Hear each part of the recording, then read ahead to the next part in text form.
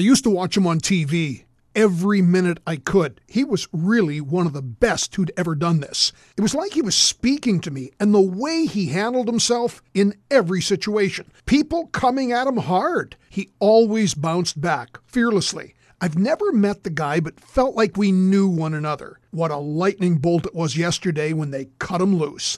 As the news hit, we all remembered just how good he was at a really tough job. Really good, in fact. He was the franchise. Now he's gone. The landscape shaken in a way that things will not be the same. Like the rising and setting of the sun, the change of the seasons. It's all different now forever. And we'll have to get used to him gone. And we will. And we'll get by without him, knowing he's going to land on his feet whatever happens. So Aaron Rodgers has been traded by the Green Bay Packers to the New York Jets. Oh yeah, did something happen to Tucker Carlson? I'm John Gormley.